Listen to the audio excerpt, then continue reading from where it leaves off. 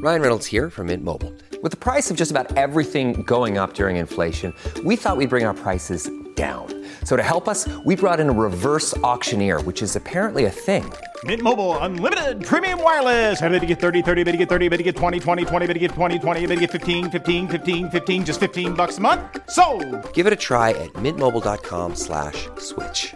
$45 up front for 3 months plus taxes and fees. Promo rate for new customers for limited time. Unlimited more than 40 gigabytes per month. Slows full terms at mintmobile.com. A lot can happen in 3 years, like a chatbot may be your new best friend. But what won't change? Needing health insurance. United Healthcare Tri-Term Medical Plans, underwritten by Golden Rule Insurance Company, offer flexible, budget-friendly coverage that lasts nearly 3 years in some states. Learn more at uh1.com. Welcome back to Collector's Closet, presented by the Ohio Lottery. Let's discuss my newest prize possession, this new $10 scratch-off, the $500,000 Platinum Jackpot. The best method I've found so far to help it hold its value is to vacuum seal it. This thing cannot get scratched. What's that? Sorry, my producer's telling me the only way it could be worth up to $500,000 is if I do scratch it? Okay, well, in that case, definitely don't overprotect your $500,000 Platinum Jackpot scratch-offs. Play them. Lottery players are subject to Ohio laws and commission regulations. Play responsibly. After all of Stephen Russell's devious schemes and dramatic jailbreaks, he ended up in the last place one would think to look for him, Restful Acres Care Center. While in prison, Russell had been diagnosed with AIDS, and by all appearances, the disease had progressed into the final stages. Russell was a shell of his former self. The man who once robbed companies blind and plotted grand getaways now passed his days in a tiny infirmary bed as life slowly drained from his emaciated body. He no longer walked or spoke. His silver tongue, it seemed, had withered away with the rest of him. He could barely muster enough energy to write letters to his beloved Phillip Morris. Throughout his life, Russell's charm and intelligence had opened many doors that were meant to remain firmly shut. Now, he stood at the final exit, on the threshold of the great beyond. Stephen Russell was poised to pull off his greatest escape, but he had no intention of dying. Not for a while, at least, and certainly not without Phillip Morris at his side. Russell's last con, his pièce de résistance, would be to cheat death itself.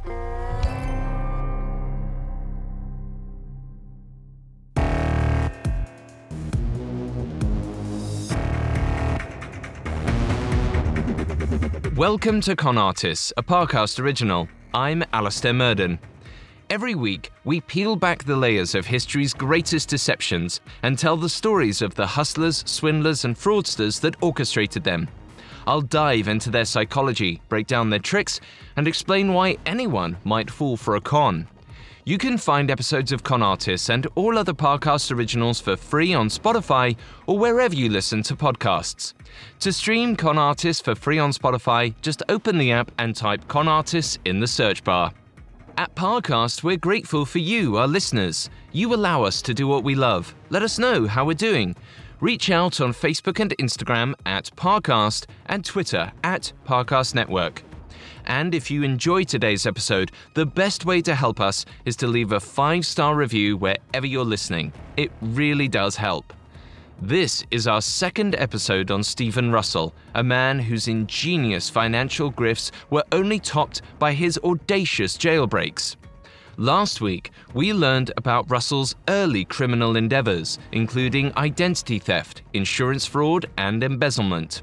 This week, we'll hear how Russell fell into a deep, obsessive love with Phillip Morris, a love that motivated him to embezzle hundreds of thousands of dollars and to become the most prolific prison escapee in American history.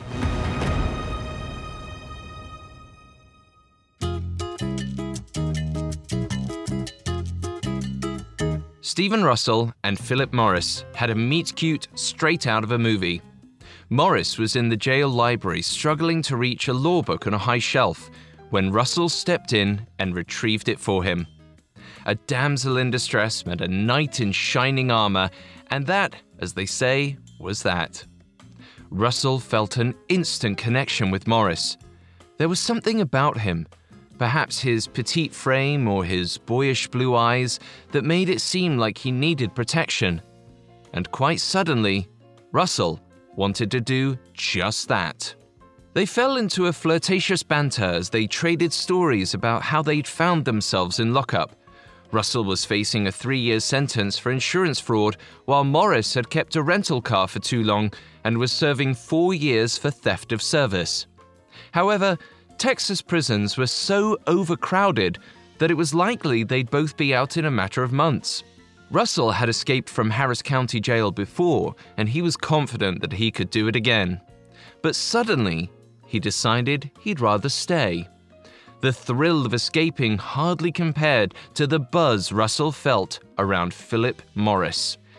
He figured he could bear a few months in jail if it allowed him to build a strong foundation for a life on the outside with Morris. So, like Russell had done many times before, he got to work making the improbable a reality. First, Russell pulled some strings and was assigned as Morris's cellmate. In those extremely close quarters, the two men fell in love, beginning a romance that would last for years.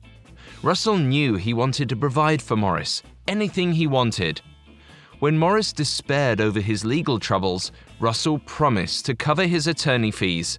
And when Morris complained that he couldn't get any sleep because a fellow inmate screamed all night, Russell paid someone to beat up the screecher, just so Morris could have some peace and quiet. Morris was a nervous wreck in jail and cried nearly every day. Russell was a godsend. With his prior knowledge of the facility and unshakable confidence, he soothed Morris's bawling and kept him safe in a very dangerous place. The intense stress of being behind bars gave their relationship high stakes. There is evidence to suggest that a heightened state of anxiety can contribute to more intense attraction. In a 2003 study, psychologists Cindy Meston and Penny Froelich found that people who had just gotten off a roller coaster rated photographed individuals as more attractive than those who hadn't. Basically, residual excitement from the ride intensified participants' later experience of attraction. In their tiny cell, Russell and Morris were about as far from an amusement park as they could be. However, prison did provide plenty of emotional twists, turns, and sudden drops. Their harrowing shared experience might have intensified their feelings toward one another. Their jailhouse love affair continued for 10 months, even after they were assigned to separate units. Then, in October 1995, Russell was released on parole.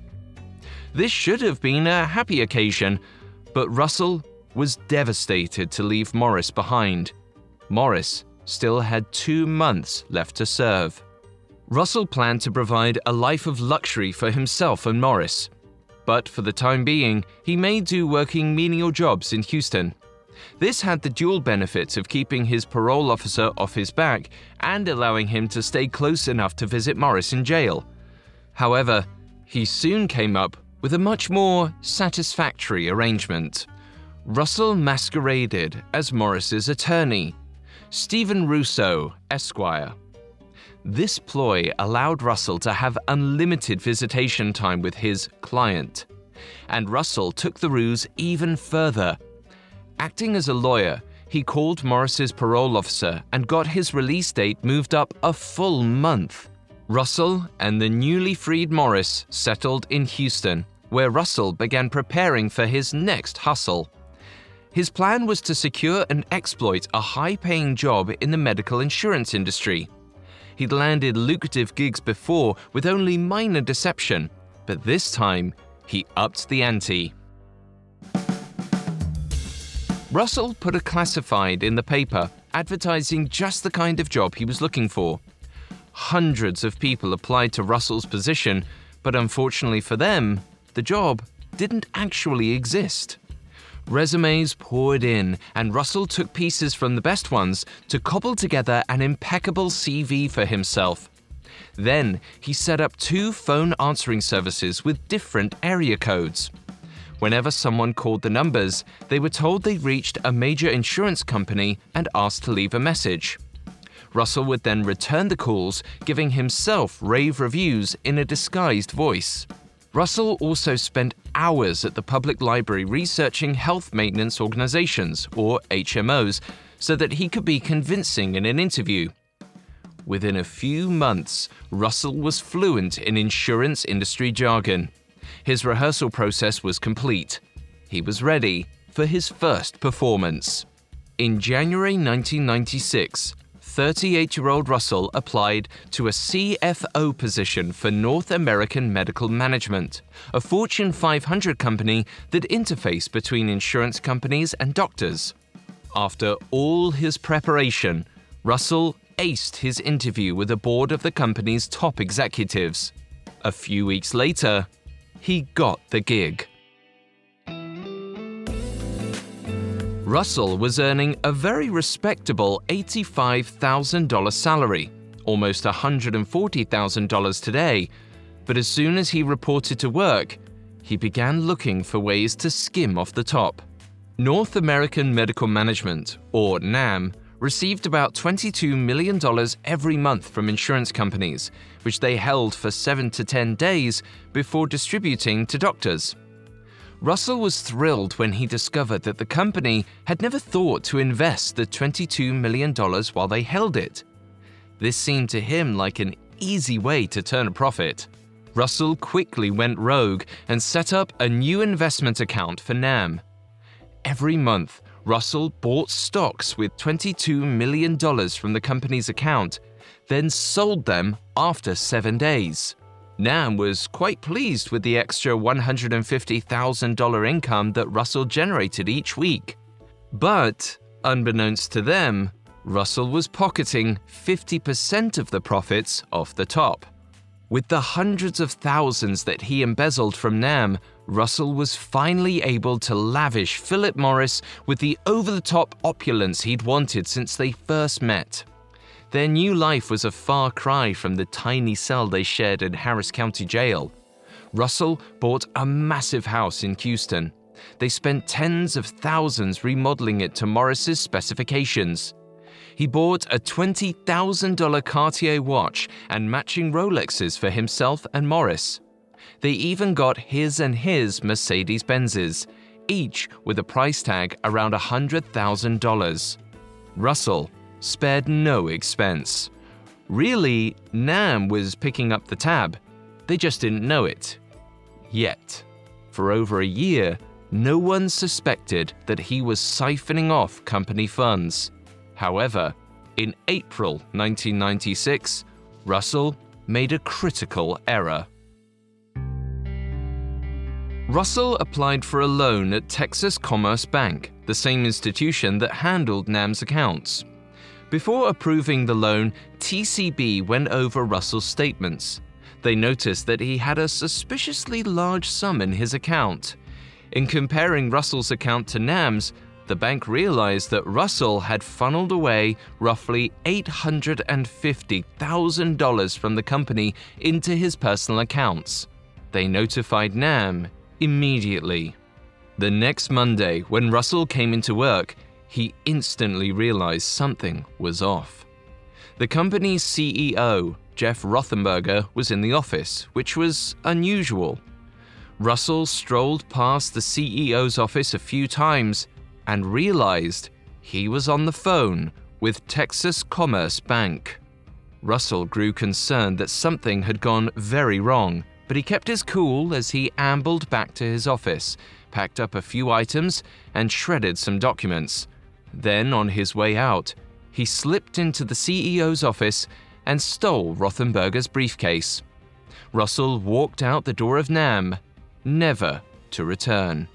When Russell broke into Rothenberger's briefcase, his worst fears were confirmed. The CEO had a meeting set for the next day with the Harris County DA. The gravy train had come to a screeching halt. It was time to cut and run.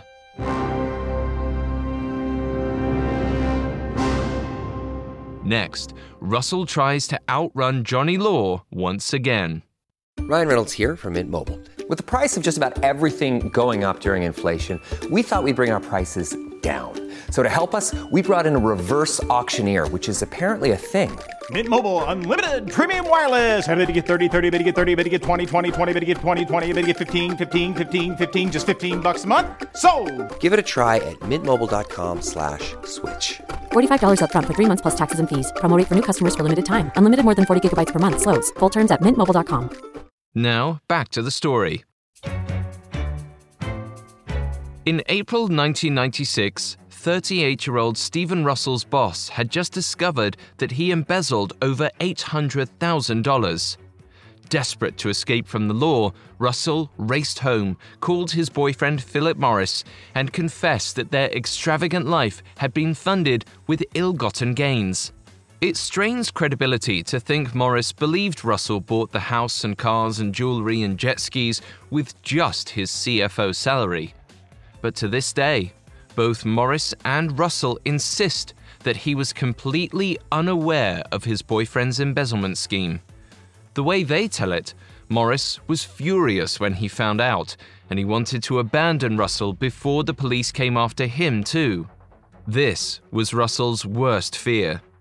Even the prospect of going back to prison paled in comparison to losing the love of his life. He pushed his sporty Mercedes to the limit, trying to get home before Morris left.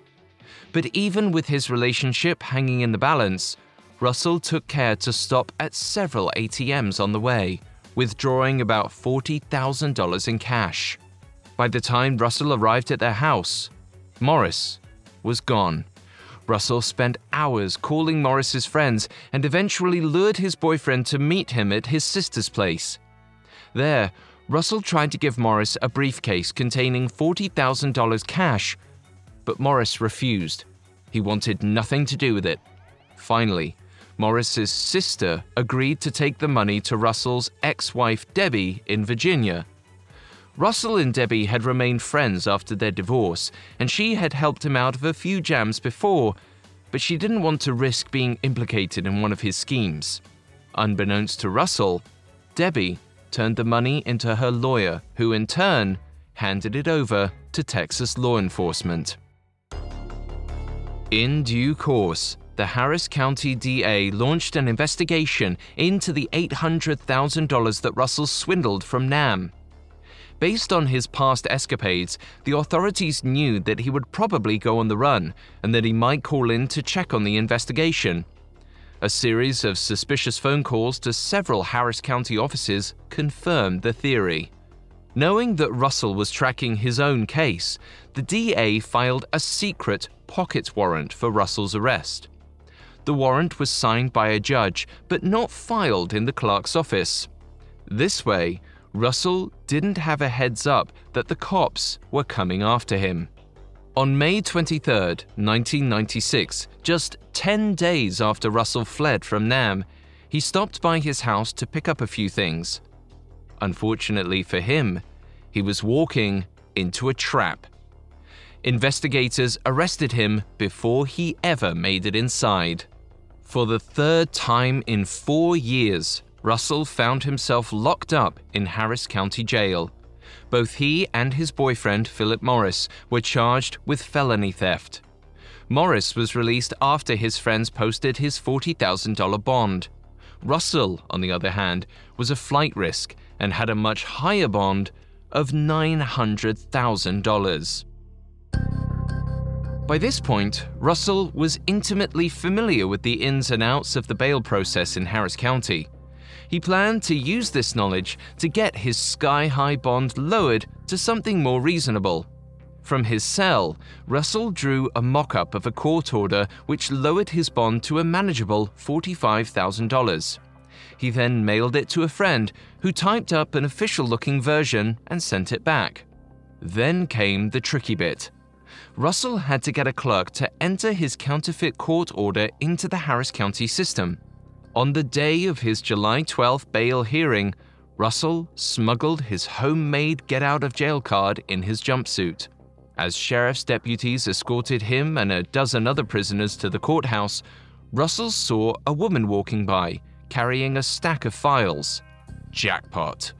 Russell waited until the woman had walked a distance away before he slipped his homemade bond reduction out of his jumpsuit and let it fall to the floor. Then he told a deputy that the woman had dropped it. The deputy picked up the official-looking document and said he would take it to the clerk's office himself, which was exactly what Russell was hoping for.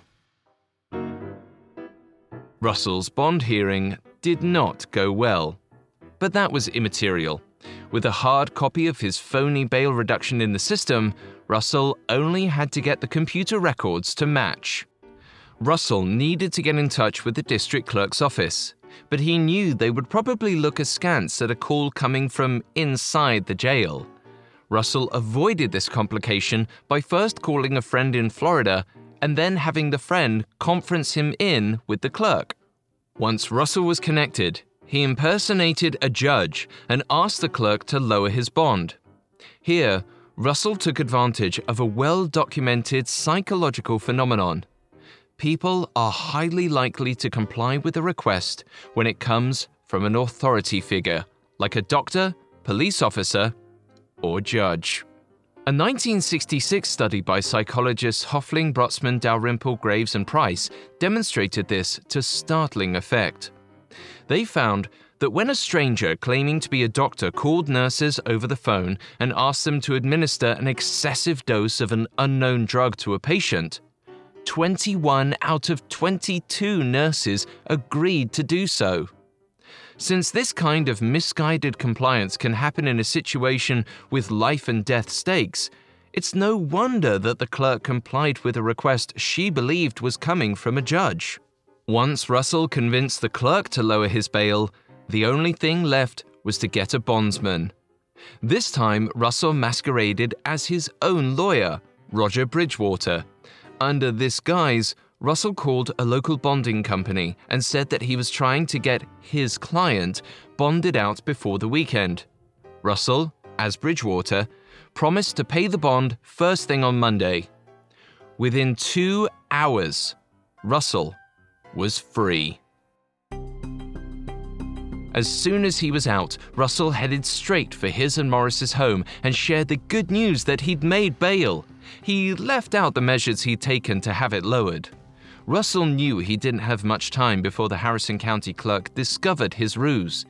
He wanted to make a break for it, but his heart wouldn't let him leave Morris behind. So, Russell asked Morris to come with him, but Morris flat out refused to run off with Russell. He wanted to take his chances going through the proper legal channels. Given more time, Russell probably could have persuaded Morris to join him, but he didn't have that luxury. So he got creative. Reaching back into his bag of telephonic tricks, Russell called the district clerk, this time pretending to be a sheriff's deputy. He enlisted the clerk in a dubious prank, asking her to confirm that a warrant had been issued for Phillip Morris's arrest. Using every ounce of his conspiratorial charm, Russell convinced her to follow his lead. The clerk agreed, and when Russell called back with Morris on the line, she played her part perfectly, regurgitating the lie Russell had fed her. Genuinely terrified by the prospect of going back to jail, Morris agreed to go on the run with Russell. They planned to go underground in Florida for a while, and for that, they needed cash. The couple scraped together about $7,000 between them, but that wasn't enough for Russell. He desperately wanted to recover the $40,000 he'd sent to his ex-wife Debbie for safekeeping. Unfortunately for Russell, when he called her to ask her to wire the money, Debbie told him she'd handed it over to the police. And even worse, the authorities had tapped her phone, knowing Russell might reach out to her. Russell and Morris planned to meet up in Fort Lauderdale, thinking it would be safer to travel separately. Russell was lying low in a Florida motel when he heard someone bang on his door and yell, "Fire!" Russell knew this was an old cop trick. He was caught. Thinking fast, he called a friend to get word to Morris. Then, resigned to his fate, he opened the door and surrendered to the authorities. He was arrested and taken right back to the Harris County Jail. Russell had already escaped from that facility twice, so the guards didn't take any chances. They put Russell in arm and leg shackles whenever he was moved from his cell and made sure he was never allowed to use the phones without supervision. This time, Russell stayed put. In August of 1996, 38-year-old Russell pled guilty to felony theft charges for embezzling $800,000 from NAM. He was sentenced to 45 years, and the system transferred him to Huntsville Prison to begin serving his time. Deputies cautioned the guards that Russell was slippery, but their warnings went unheeded. The Huntsville guards didn't realize they were dealing with con artist royalty. As soon as Russell arrived at the Estelle unit of the prison in October, he began planning how he would walk out the front door. From his prior jailbreak experience, he knew he'd need a disguise, ideally one that he could keep in his cell without drawing attention from potential snitches. Russell faked some eye trouble to get himself into the prison medical facility. From there, he stole a medical pass and used it to walk around freely, doing recon. Russell quickly noticed a few weaknesses that he could exploit. First, the guard who worked the graveyard shift at the front door security checkpoint was lazy and inexperienced. And second, inmates in the infirmary wore white uniforms that vaguely resembled the green scrubs that doctors wore. Just like that, Russell knew how he was getting out. He bribed an inmate who worked in the jail to steal him one of the white infirmary outfits, claiming he wanted to wear them as pajamas. Then he bought green magic markers off of fellow inmates, a few at a time. Russell experimented with placing the markers in a sink full of water and soaking scraps of fabric inside until he had perfected a method for dyeing clothes. Russell was ready to make his move. He planned his breakout for Friday, December 13th. Early that morning, Russell went into a restroom and changed into his green scrubs. As he walked out, he ran right into an inmate who knew him. Russell stood there in his disguise with bated breath, certain that he was about to get ratted out. But instead, the inmate just wished him luck. There was honor among thieves. After this close call, Russell quickly beat a hasty retreat to the checkpoint that he had scouted before. As he hoped, the lazy guard was taking a break, leaving her station vacant. Russell walked right by and kept walking until he reached the prison's outer gate. Russell tried his best to appear calm as he waited for the guard to open the gate. When the guard commented that Russell's scrubs looked a little like prison whites, Russell played it off with a joke. "Well, don't shoot me." The guard laughed and let Russell through. He had done it again. Russell walked away from the prison and through the woods until he came to a house. Turning on his trademark charm, Russell convinced the man inside that he was a doctor and that he'd gotten into a car accident. He asked for a ride into town, and the man obliged. Then Russell spun the same yarn and got a taxi to drive him 75 miles to Houston. From there, Russell hit up his ex-wife and Helen Kemple, the mother of his old flame James. They each wired him $250, which he used to buy himself new clothes. As soon as he was presentable, he headed straight back to Phillip Morris. Once they were reunited, Russell and Morris resumed their earlier plan to run away to Florida. They had a friend drive them across the border into Louisiana, where they spent the night. But the next morning brought a new complication.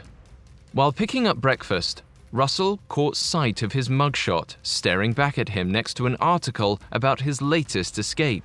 Russell quickly tossed all the copies of the paper in a dumpster, but he knew it wouldn't be enough. He and Morris had to disappear, and fast. They decided against going to Florida since Russell had already been arrested there twice. Instead, Morris suggested they hide out in Biloxi, Mississippi, a transient sort of town where they could blend in with the crowd. Russell and Morris laid low in a Biloxi hotel while they figured out their next move. Russell studied classified ads from papers all across the country and decided that the best prospects were in Philadelphia. He walked to a payphone and called up Helen Kemple, who now lived in Pennsylvania, to let her know that he'd be in the area. But while they were talking, Helen said that she heard another man's voice on the line. Russell suspected that someone had tapped her phone.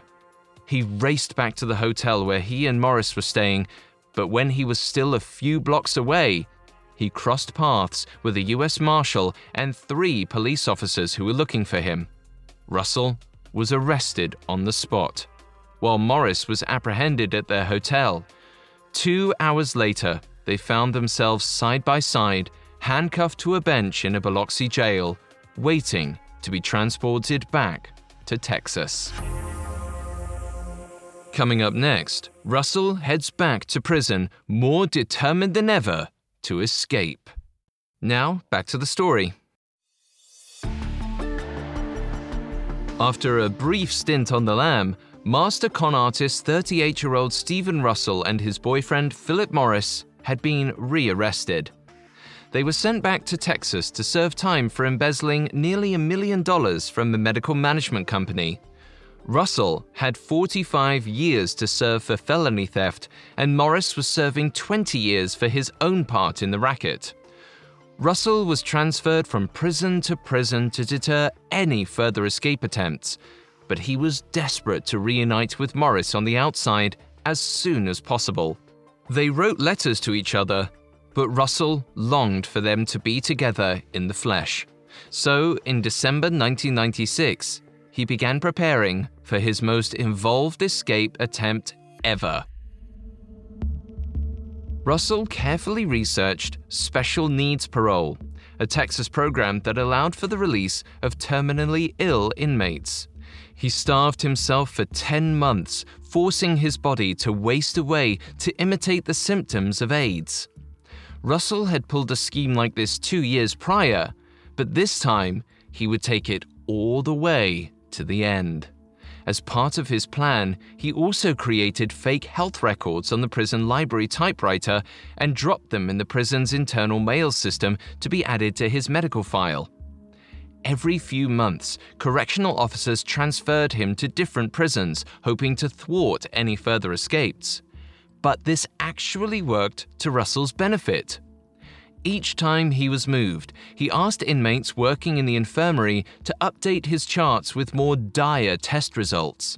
By the end of 1997, his condition appeared so dire that a prison doctor, Mohammed Amir, requested special needs parole on Russell's behalf. Incredibly, Dr. Amir took this step without running a single test on Russell himself. The doctor's glaring oversight might be partially explained by a phenomenon called truth bias. A 1994 paper by psychologists Michael Burgoon, Mark Callister, and Frank Hunsaker asserted that the unique attributes of the medical context may contribute to physicians developing a truth bias regarding information disclosed to them by their patients. Essentially, doctors tend to assume their patients are telling the truth when they report symptoms and ailments. This ensures that patients get the care they need, though it can mean a few malingerers like Russell slip through the cracks. This bias certainly worked in Russell's favor.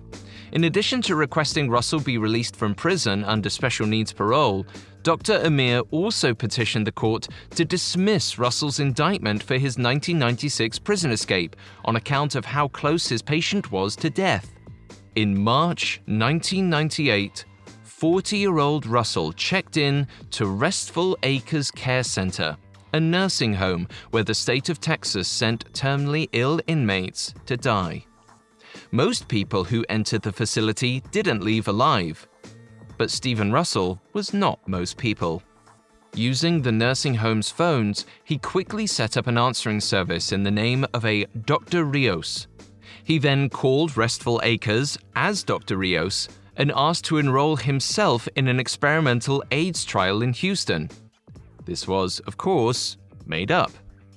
Russell was released from Restful Acres on March 13, 1998, which was not only a Friday the 13th, but also happened to be Phillip Morris's 39th birthday. He had a cab take him to a dealership where he bought a car. He then drove straight to Houston, where Phillip Morris was serving his time. But Russell had a few loose ends to tie up before he could go see his boyfriend. He stopped at an office supply store where he bought a copy of the Harris County Seal and a set of surgical scrubs. Then, posing as a doctor, he got some blank death certificates from a funeral home. A few days later, Restful Acres received the sad news that Stephen Russell had passed away, complete with official documentation.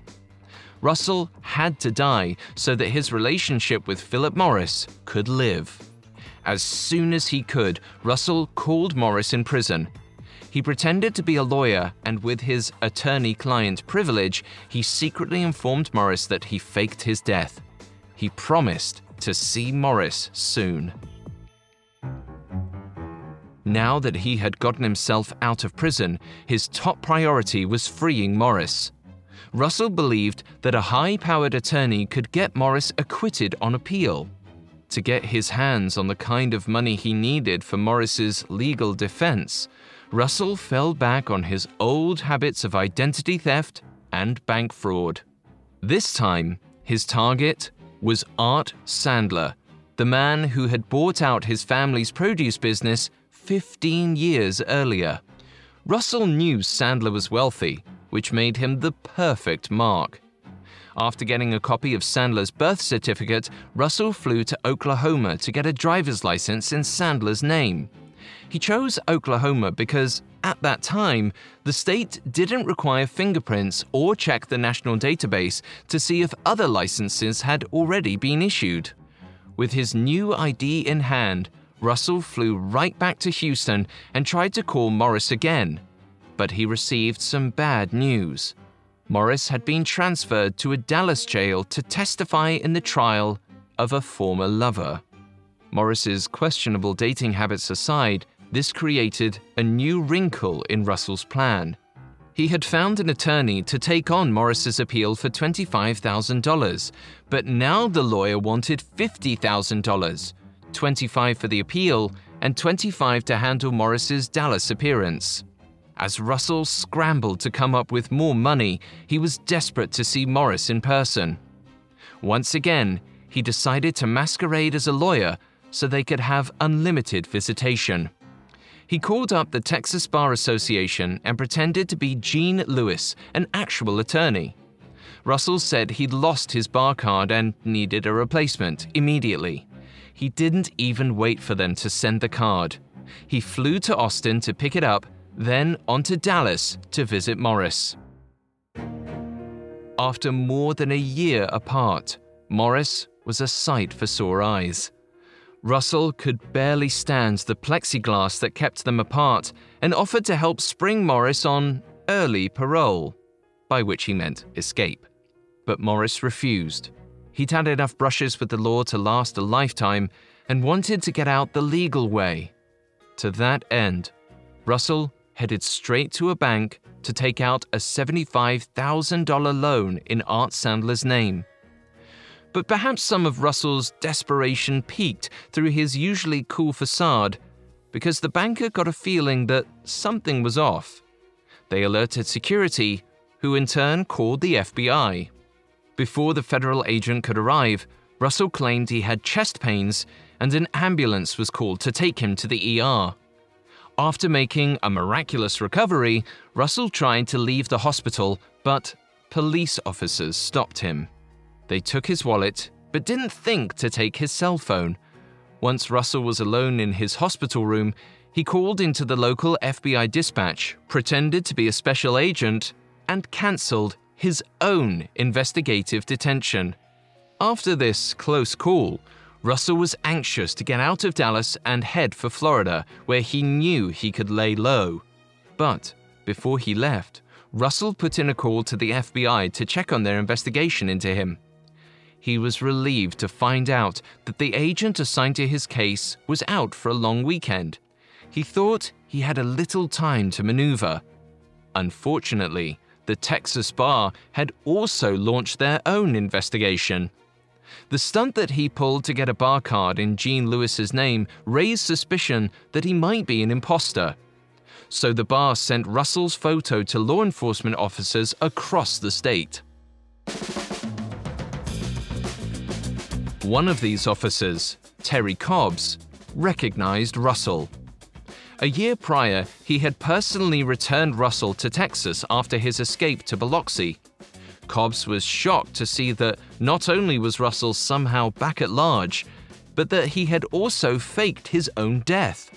As a matter of professional pride, Officer Cobbs was determined to put Russell back behind bars.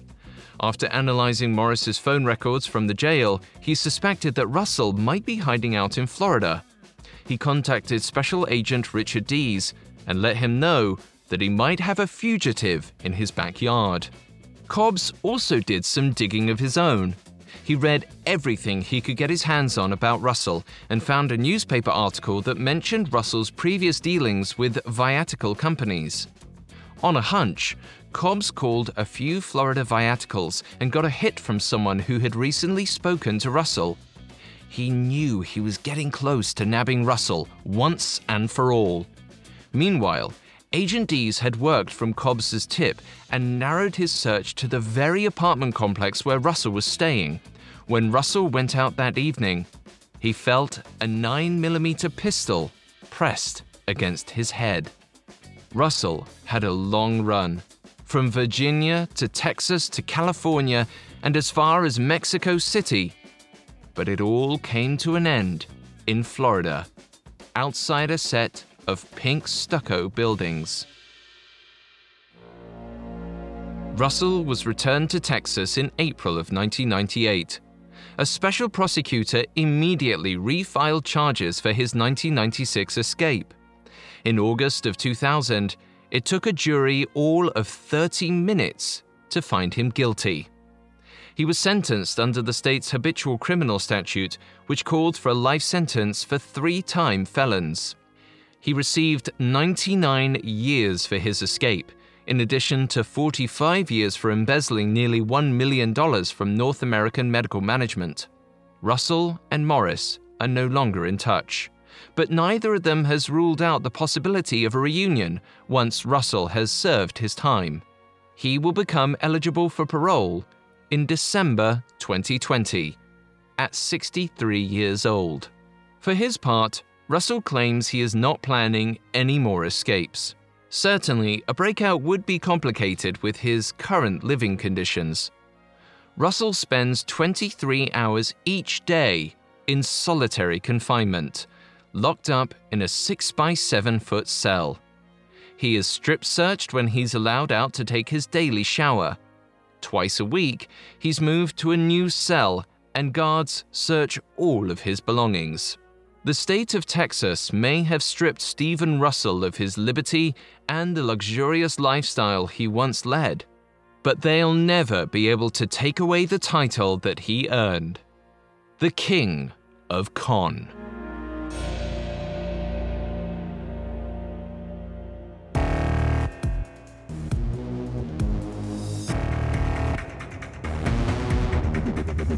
Thanks for listening to Con Artists. We'll be back next week with a new episode.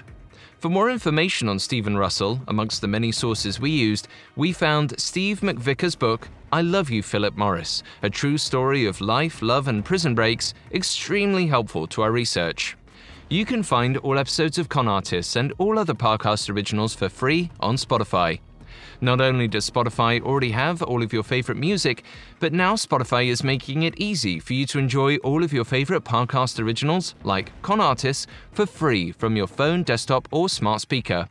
To stream Con Artists on Spotify, just open the app and type Con Artists in the search bar. And don't forget to follow us on Facebook and Instagram at Parcast and Twitter at Parcast Network. I'll see you next time. Con Artists was created by Max Cutler and is a Parcast Studios original. It is executive produced by Max Cutler. Sound design by Dick Schroeder, with production assistance by Ron Shapiro, Carly Madden, and Erin Larson. This episode of Con Artists was written by Noni Okwalagu, with writing assistance by Abigail Cannon. I'm Alistair Murden.